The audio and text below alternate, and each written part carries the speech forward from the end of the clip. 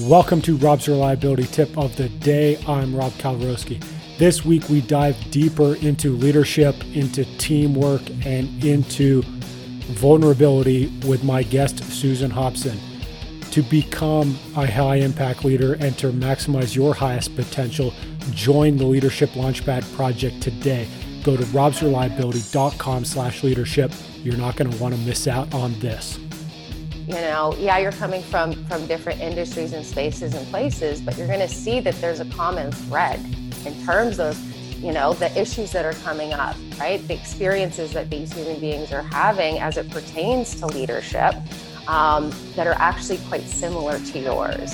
And I think that's very powerful, right? Because I think it's, what helps us to realize that just even collectively as human beings in this world, it's like we're not alone. Like we're sharing a lot of the same adverse experiences, in fact. And I just think that that's very, very powerful feeling for us to be able to experience as human beings.